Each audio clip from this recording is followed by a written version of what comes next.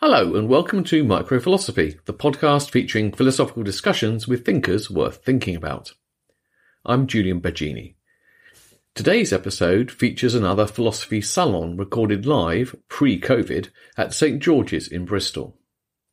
Anarchism today is the poor relation of political theory. It's widely neglected and usually misunderstood. But as our discussion shows, anarchism is nonetheless an intellectually rich and challenging tradition of thought. Discussing it with me were Ruth Kinner, Professor of Political Philosophy at Loughborough University, editor of the journal Anarchist Studies, and the author of The Government of No One, a must-read for anyone interested in what anarchism has to say to us today. Also joining me was Nathan Eisenstadt, who draws on his doctoral research on contemporary anarchist practices in his current role as a senior research associate in domestic violence perpetrator group intervention at the University of Bristol. I began by asking both my guests to sketch out in general terms what anarchism is and what distinguishes it from other political and ethical positions.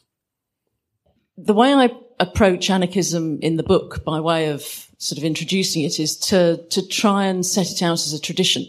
So I look at it at a particular historical juncture, which is the late 1870s. And I set out what I think is a history of ideas. So there's a tradition of thinking, and I link that to a tradition of movement organising.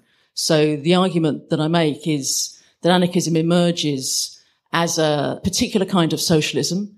It's anti-capitalist, and it diverges from what becomes the main current of socialism, which is Marxism, in its insistence that socialists must be free to determine what socialism is for themselves, and not be restricted by party programs and by policy declarations which are dictated to them from on high.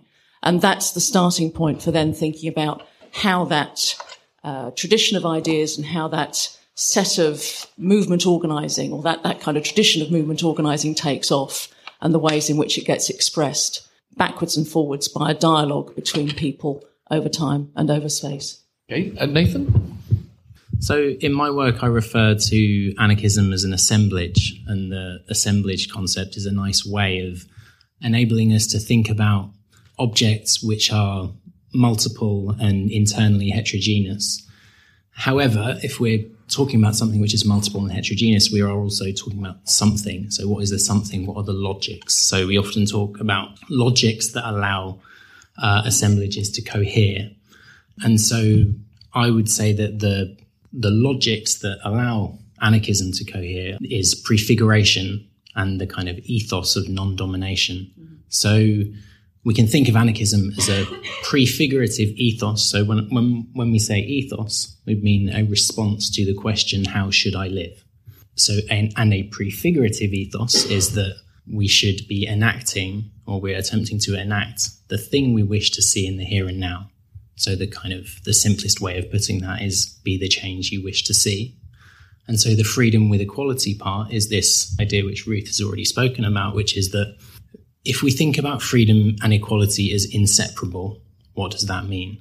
That means that where Marxists would say that we can deliver equality through authoritarian means, anarchists would say there's still an inequality of power, there's still domination occurring. And liberals would say we can deliver freedom through what anarchists would call authoritarian means, through the equality of rights. So we all have equal rights before the law, but we all know that we don't have equal ability to enact those rights.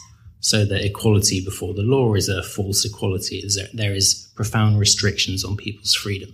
So it's a prefigurative praxis of freedom with equality. Okay, great. There's lots there to sort of unpack. I mean, early in the book, Ruth, you have this sentence where you say, being anarchist means challenging the status quo to realize egalitarian principles and foster cooperative, non-dominating behaviors.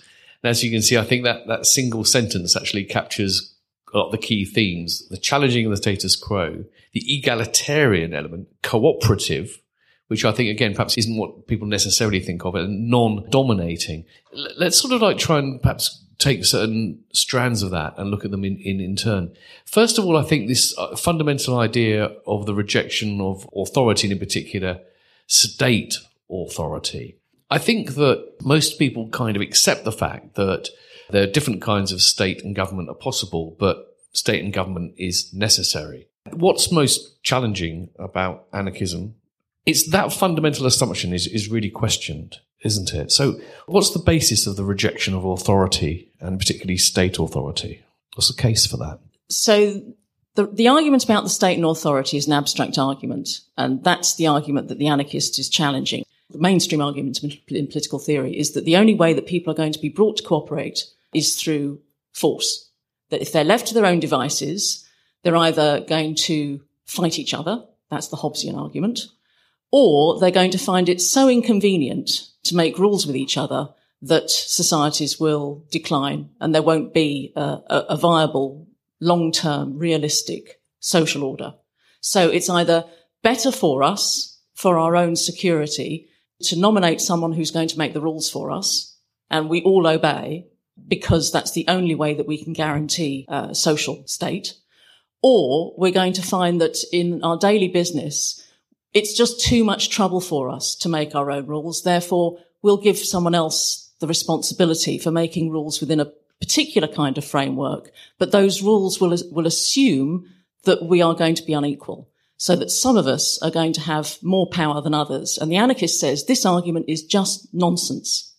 If you look at the way that people live, they make their own rules, they live by their own norms, and there are no single sources of authority. That's what any anthropologist will tell you.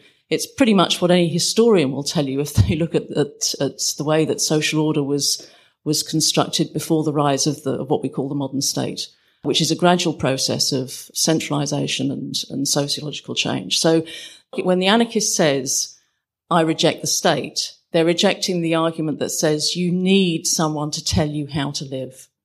They're not saying states don't exist. They're not saying that there are no differences between states. They recognize that liberal states are better than authoritarian states. But it's this argument that you have to be disciplined in order to have a social life. That's a false for the anarchist. I think just to add to that there's a core belief in the capacity of human beings to self-organize. And we see this time and again when state systems break down, that people are able to organize themselves cooperatively. And what anarchists would argue that the state does, rather than arbitrate between these kind of competing factions of terrible human beings, is that the state functions to enshrine the authority and the dominance of the dominant group. So it works to, rather than mediate, but to enforce an unequal social system. I mean, what I find interesting in what you said is that there's a common sense that we kind of need a state government and authority, but there's also a common sense which actually is in accordance with anarchist principles. Again, in the book, you describe Eric Gill's view. He was saying he believed in general that life was enriched when individuals were able to make their own judgments, and impoverished when decisions were entrusted to remote bodies, whatever their qualifications or virtues. Now, what strikes me about that sentence is that I think most people would find themselves kind of agreeing with that, right? You know, if I was to say to you, do you think that generally speaking, people's lives are enriched when they can make their own decisions and they're diminished when other people make them for them, even by people who are benign and have their best interests at heart? Most people, I guess, would say, yeah, I kind of agree with that. And yet, people don't go from that to the anarchist conclusion, right? So there's a very strong belief that although that's true, we still do really need government and state. And, I mean, are you really just saying that there's no basis for that at all? I mean, how do you charitably understand that impulse, rather than just that people are just completely mistaken? They're just been hypnotized by this dogma that we need the state. No, I don't think people are hypnotized, and I don't think people are necessarily wrong to be skeptical about anarchism. It's a big leap, if you like, from the way in which we live our daily lives. But I mean, the anarchist argument is that because if you order society in ways where you encourage dependency and you make life so complicated that in fact they have to defer to other authorities in order to get anything done, you know, those social relations are reinforced, and it's very difficult then to think about how you're going to have alternatives. So, And I think we do that in most institutions. One of the anarchist arguments is that if you look at the way that schools are run, not just the relationships between teachers and pupils, but between teachers and heads, the whole thing is based on a hierarchy whereby you have to get some kind of authorization in order to do whatever it is you want to do. You have to obey rules that somebody else has made for you. My son was brought up singing a song at school saying, rules were an important matter. This was the mantra. This was bred in at a very early age. And what happens? People tend to think about how they can bend the rules, how they can break the rules, how they can subvert the rules. And that's not anarchy either, because it means you're subverting a system rather than confronting the system and trying to think of ways in which you can directly relate to other people to decide what to do. But I think anarchy and the state are not polar opposites. There are all kinds of examples of anarchy that exist in our daily lives. So, when neighbors get together to do stuff, when people get together to crowdfund things, they're cooperating with each other directly in order to achieve an end. There are examples of that kind of cooperation which don't demand centralized hierarchical authority. But we get used to this, and I think that makes us fearful that we could run everything along a cooperative egalitarian line. And therefore, we don't have time to try these things. So I think it's more complicated than just ideological sort of hypnosis or false consciousness, if you like. I think it's also useful to differentiate between illegitimate and more legitimate forms of authority. And you might well say, well, a liberal political system is there precisely to give legitimacy to authority, and we do that through voting. Well, anarchists would say that legitimacy isn't genuine because we didn't consent to be part of that system. So when anarchists say we're against all forms of all authority, we're against domination articulated through hierarchical structures. However, if my friend is teaching me to use a chainsaw, for example, I would defer to their superior knowledge on that particular thing. So I'm giving them a certain authority. I'm consenting to a certain authority. If I attend a kung fu class, there's a clear hierarchical structure within that class where there's some people who are more experienced, who are teaching people who are less experienced. But I can leave that class at any point. I can't leave society at any point without severe sanctions. So we need to, on the one hand, highlight the fiction of legitimate authority within liberalism and say that anarchists aren't against all forms of authority, full stop. A good point to make, actually, because superficially one might be thinking about certain things anarchists say and thinking of, there's no such thing as experts, or, the desire to eliminate hierarchy means that you don't acknowledge the fact some people know more than you do. But you're saying the key point is about the domination. There's consent. You can consent to put yourself under the authority of somebody else for a particular purpose, for a particular reason. That's different from domination. I just add to that I think the point about expertise, the ideal situation, I think, for an anarchist is to be able to exercise reasonable judgment. So if we make life very complicated, such that there's no chance that we can know how to decide between alternatives, then that's a position that we need to avoid. So to give you an example, until quite recently, it was possible for people to lift the bonnet of their car and see an engine and actually have a chance of fixing something. They could learn mechanics. They could do it. You put the bonnet up on a modern car, you plug a computer into it, and someone will tell you if you need to go and take it somewhere. You can't make the judgment. And I think the idea about hierarchy and judgment and expertise is about being able to have a chance of being able to know whether someone is actually telling you something that's sincere, that's right. If you can't do that, then actually you become reliant on that expert and you have to do what they're telling you. I'm wondering the extent to which, if one sort of embraces anarchist ideals, there's a kind of almost like a gestalt switch that gets sort of plugged in your mind. I think most of us, find ourselves thinking that we don't feel dominated, we don't feel oppressed, And so we kind of think there's something a bit weird about these people who go on about the state and being sort of inherently oppressive. A little sort of example of this, it might seem trivial. I was quite a good boy at school. I wasn't really naughty. I have a recurring kind of dream where I find myself at school, as I am now, thinking, what the hell? I'm not going to do this. This is ridiculous. Why on earth would anyone obey this ridiculous order to do this bit of behavior? And so in that same sense, you become an adult and you kind of realize that the kind of forms of authority you just accepted as natural as a child no longer appropriate.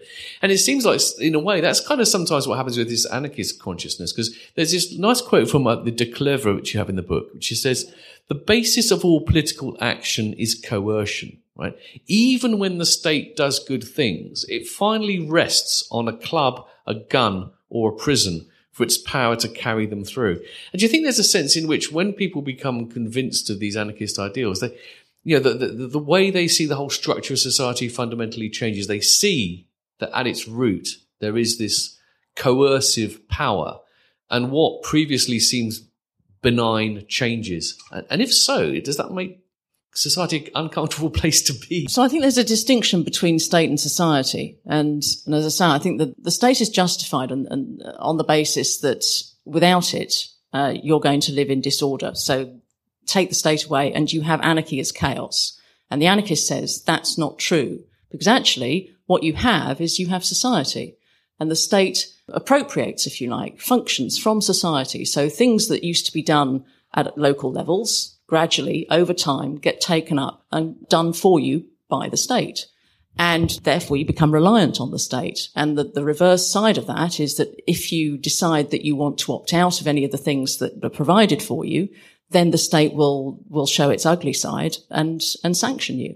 So even if you're doing, the quote that you gave, even if you decide that you're going to be doing things within society because you think they're right, you're not necessarily doing it because you're told to do it. You're not obeying a law. You're not just doing it because otherwise you're frightened. You think it's a good idea. That's probably because the rule existed before the state made it a law. So it's a bit like, I'm just trying to think of an example. Before we changed the licensing laws, if you decided you weren't going to drink all day, did you decide that because the law told you couldn't, or just because you decided that it wasn't going to be a good thing for you to do? And the difference in your decision and the state's decision is if you decided that for one day there was going to be a special celebration and actually the licensing laws weren't fitting in with your plans, then you could be sanctioned for that. And the anarchist says that's wrong. It should be your decision. It shouldn't be the state's. I think we also need to remember that the state is one institution or assemblage of practices, depending on how you look at it, through which domination is articulated. And that because anarchists oppose domination, anarchists oppose all forms of oppression. So the state is one form. Patriarchy, capitalism, racism, white supremacy, ableism, these are all different constellations of discourses and practices which limit our possibilities for becoming. So as a person raised as a white man, the constellation of discourses and practices known as masculinity delimits my possibility for becoming. So it delimits the kind of person I can be without facing particular sanctions. And it does that unequally. So patriarchy, the reason that anarchists are, in my view, oppose patriarchy, in addition to the other manifold harms, is that there is this inequality of possibilities for human becoming, and that in itself is a form of domination. Why do we talk in terms of domination and inequality rather than talking about like the liberation of human beings? If we talk about the liberation of human beings, then we get quite quickly trapped in this essential idea about what it means to be human. So there is debate around the degree to which sort of the classical anarchists committed to essentialist ideas around what it means to be human. But there were debates at the time where you had your Darwinians coming, your kind of social Darwinists coming and saying the human nature is red in tooth and claw, therefore we need a state to mediate conflict between human beings, mediate to sort of quell human nature. And Kropotkin, for example, saying, no, there's a much more cooperative dimension to human nature. Now, we could spend a huge amount of time debating what the real essence of human nature is, and we could use those claims as a basis for how we organize society. The problem is we're always going to come to a stalemate around who can make the true claim around what it means to be human. Actually, we don't need to do that. All we need to say is, what kind of world do we wish to create? Do we wish to create a world of non-domination? And if so, what does that mean? So that's why we're using this non-domination rather than freedom or liberation or something. So it seems to be essentially kind of pluralist idea, and this is something I got often from the book, the very idea there are pluralities of anarchism and pluralities of anarchists, is that there's a real reluctance within the tradition to be too prescriptive about anything, essentially, because all these things have the capacity to therefore limit us, and it's the limitation of human possibility that's the problem. And that perhaps is also a reason why it becomes more difficult to articulate a clear vision of what is desired, in a sense, which is perhaps to the disadvantage, rhetorically at least, of anarchism. Because if you're a communist, for example, you can spell out, this is the kind of society we want, and you can describe exactly how it will work. If you believe in liberal democracy, same kind of thing.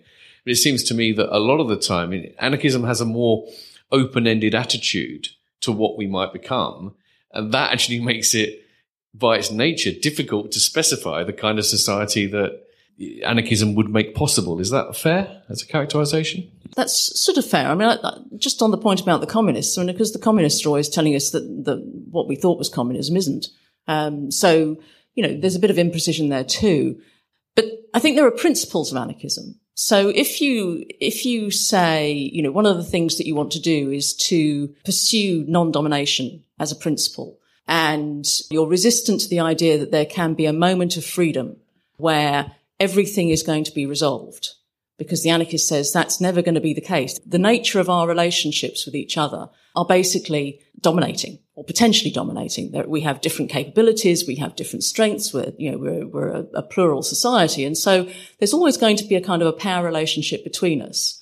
And the trick, if you like, of the anarchist is to say, or the aim of the anarchist is to say, how can we organize our institutional affairs such that we can avoid the entrenchment of any one form of domination, such that that's going to be the basis of our social life? So what the state does is say, we're going to entrench the domination of property, for example. So we're going to defend people's right to ownership, knowing that most people don't own very much and very few people own virtually everything.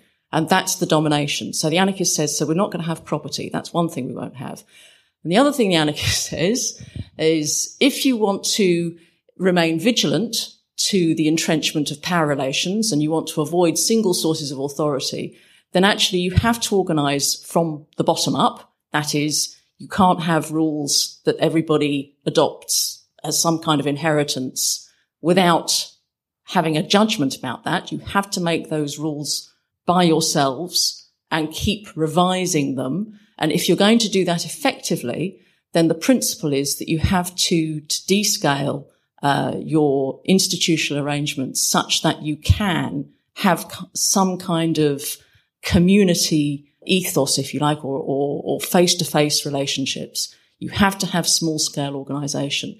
How within that, then how you organize, the anarchist is going to disagree with other anarchists, but basically the rules should be made by people themselves. There should be no single points of authority. And in order to do that, then you have to organize on small scales and federate across. Nathan earlier was talking about the state as being just one form of domination, which I think is significant because a lot of the sort of discourse is about, the resistance of state authority and people's right to choose themselves.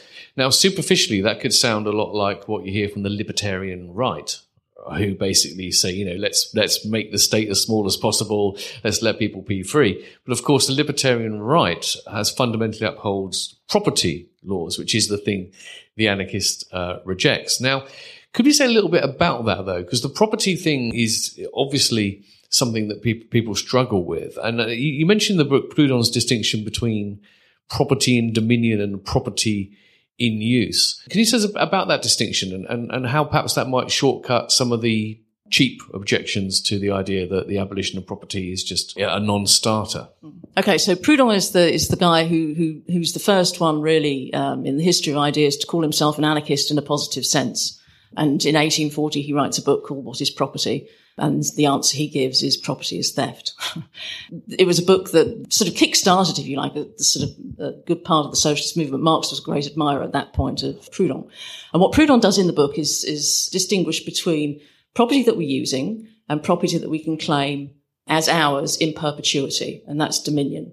And what he says is that since the abolition of tyranny and the French Revolution and the introduction of constitutional government, when people thought that they'd been freed from enslavement, actually what's happened is that the Constitution guarantees this second form of property, that is property in dominion.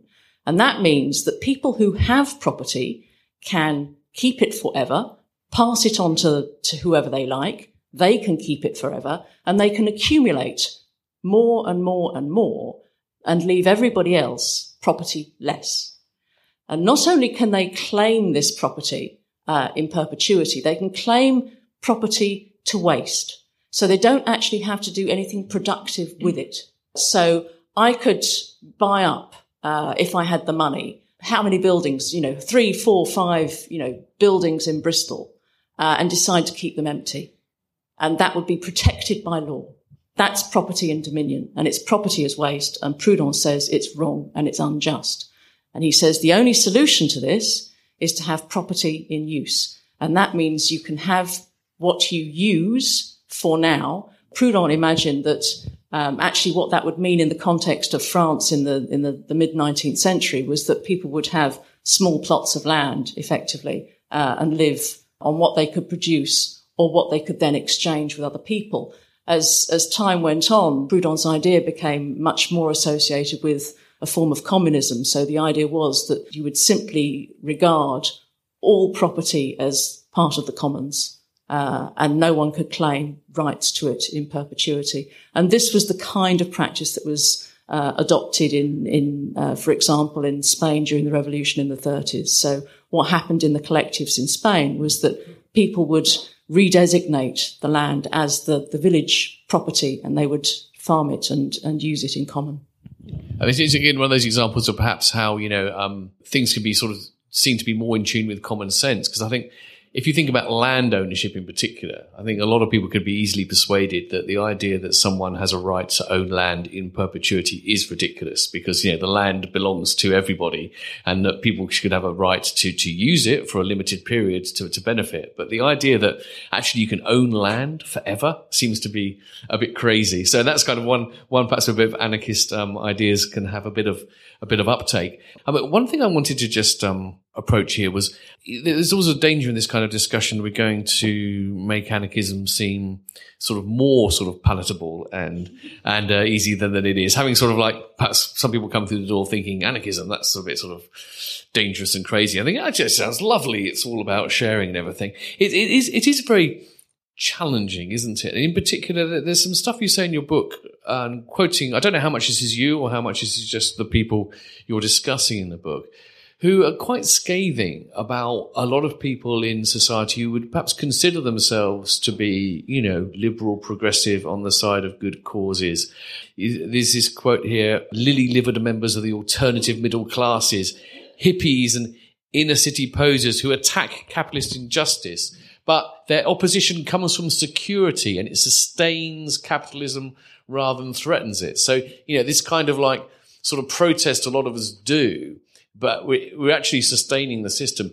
And I think most provocatively, this idea that the promotion of all sorts of single issue campaigns is a telltale sign of class advantage. And you quote Audre Lorde, who says there's no such thing as a single issue struggle because we do not live single issue lives. I wonder if either of you would like to just take up that baton and sort of like issue that challenge to people who think, they're on the right side because, they're marching for the planet, the climate, good causes, or even on a single issue around, say, feminism. What is the problem with that? Okay, so this it's a quote. It's not me, and it comes in a discussion in the book where I'm talking about class. And the general point I want to make is that although anarchists use the term class quite often, they don't use it in the way that, say, a Marxist would. So they don't think of class strictly in terms of one's relationship or one's ownership of the means of production, so that you can distinguish between a proletariat and a capitalist. Actually,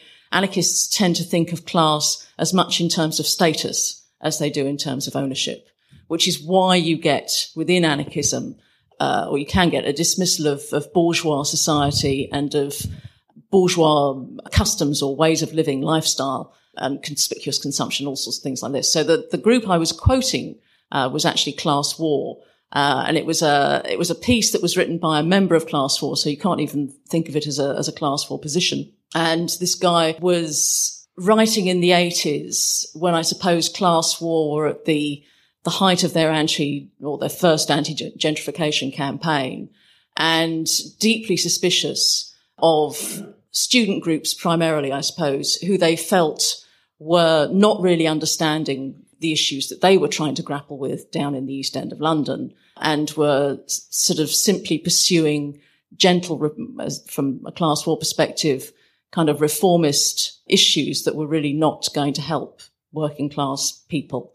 Now, what I then say in the book is that position has itself been attacked and critiqued by anarchists, who take very different sort of stances on what Class War would consider to be a single issue. So there were two things that were going on there. One was that class itself is quite a complicated term in anarchism, and two, that it's a point at which anarchists themselves disagree. There's to the point, though, that it's very comforting to believe that you can kind of chip away at societal injustice like one issue at a time. And surely whatever variety of anarchist you are, you're kind of arguing that it's much more structural than that. Is that true, Nathan? Yeah, that's true. I mean, I think we need to caution against purity here. And there's, within anarchist social movements, within left social movements, we are demanding the impossible. We're consciously demanding the impossible because we know that the thing that we want, no matter how close we get, there will always be more work to do. And when we're demanding the impossible, we're incredibly hard on ourselves and on each other. And it's really, really easy to call people out and say, you're not doing enough. However, that also runs in parallel with the need to profoundly reflect on what we're doing and the extent to which it's causing harm and the degree to which we are complicit in harm. And I prefer that as a way of thinking about it. And I think, the question that you raise, which causes almost all of us, perhaps in this room, to reflect on the ways in which we're implicated in harm-causing systems, is really important. I think what Ruth highlights is that class war position is one current within contemporary and historic anarchist thinking. And it's really important to point out that feminist, queer, anti-racist anarchisms and queer, feminist, anti-racist movements and many other marginalized movements within dominant movements have been at the forefront of that kind of organizing. And it's almost a slight on those forms of organizing to call it a single issue, because what people within those movements would say is that you say class is the kind of primary way from which other forms of oppression unfold. If you were thinking, particularly in the US, but also in the UK, that white supremacy arguably can be thought of as a primary signifier through which capitalism as we know it today came into being. So you can also argue from that perspective. So I think we're right to critique single issues when we're thinking about it within the context of maintaining the status quo, and anarchists are always thinking about whatever the issue of the time is within a wider context and thinking about the systems which bring that into being. I mean, it's interesting what you were saying there about how you're self-consciously demanding the impossible, knowing you're never going to reach it. It reminds me actually of something Jesus said, be ye perfect, which of course, presumably he knew people couldn't be. But there's this tradition of kind of a moral challenge to sort of strive to be better than we know we can be. The reason I was sort of picking up on that was, again, something that you pick up in your book, Ruth, where you say that the communards, the Macconovists, the Spanish anarchists are often cast as starry-eyed champions of noble but doomed causes. People look at the history of anarchism and there's this sort of like idea that it's a story of repeated failure.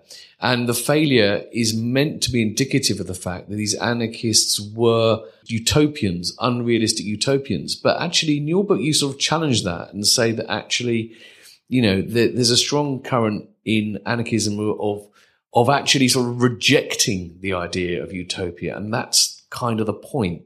How does that work? How is anarchism sort of, as it were, anti-utopian, despite the fact it seems to be calling for something which is more perfect than we can get? So utopia is such a tricky word. So anarchists, I think, are practical utopians. And they're necessarily utopian to the extent that they reject theories of history that say, specifically a Marxist theory of history that says there is going to be a crisis of capitalism and that's going to be the route to transformation of socialism. And we know it's coming. And anarchists say, no, the only way we're going to get change is if we do it ourselves. That's the only historical factor, if you like, that's going to transform the way that we live. So if you're going to think about how you're going to transform your life, and this comes back to what we were saying earlier about prefiguration, so if you want to be the change you want to see, then there has to be some idea of the change you want to see, right? So in that sense, you can think of goals towards which you want to move, but the goal towards which you want to move is not a blueprint. So as you get nearer, it gets further away. So you're kind of like the great white shark as an anarchist. You're always progressing towards the thing that you want to achieve that you know is never going to be perfect, because there's always going to be something else to overcome. There's always power relationship. There's always flux. There's always shift. So you can't imagine a perfect world. And that's the point at which the anarchist disagrees with the liberal, because the liberal says, I can write you a perfect constitution and it's going to be good forever. And the anarchist says no, because as soon as you say it's going to be perfect, you're going to be entrenching a set of power relations, and then you're going to be enforcing those power relations through the use of violence. So the only perfection you can have is the one that you can't reach. So justice is imminent, everything is shifting. And that's the sense, I think, in which the anarchist is an anti-utopian utopian. Yeah, I would agree. The counter-utopian current is that a blueprint for utopia is a new form of oppression. And I think it's for this reason that it's better to think, or it's more useful to think in terms of an ethos. So an ethos is not a mode of becoming towards a fixed point. And arriving at that fixed point would be death. And Gayatri Spivak talks about ethics and uses the example of brushing your teeth. And so why do we brush our teeth? We know we're going to die. My teeth are only going to get worse. So why bother? It's a response to the question of how should I live in the present. It's not because I'm going to attain perfect teeth. And that's how I think a more anarchist approach to how we live in an anti-utopian, utopian way. I think that's really interesting, the extent to which anarchism can be at kind of work in the world, even when there is no, as it were, anarchist system in place, whatever that might mean. For me, one of the great values of this, whether or not you come away from this session as a fully fledged born-again anarchist or not, is I think these anarchist strands of thinking really do challenge us to question things which we just take for granted as being, just almost like natural parts of society and politics. And none of them are natural. If we decide we still want to have them, it's because we've decided to have them. It's not because they're just there. And there other options are available. And I think that's a very valuable contribution, even if you don't want to go the whole hog with it. So thank you so much to both Nathan and Ruth. Thank you to you. Thank you.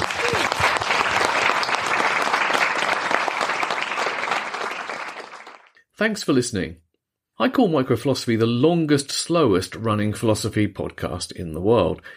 I started it in 2011. There have only been 4 seasons and fewer than 30 episodes so far. If you'd like the next 11 years to be a bit more productive, please do support the show by sharing this episode, subscribing, or leaving a review.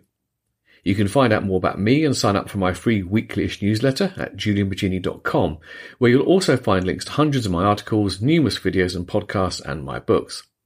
You can even become a supporter and get access to exclusive content as well as regular online Café Philosophique-style discussions. So, until next time, if nothing prevents, goodbye.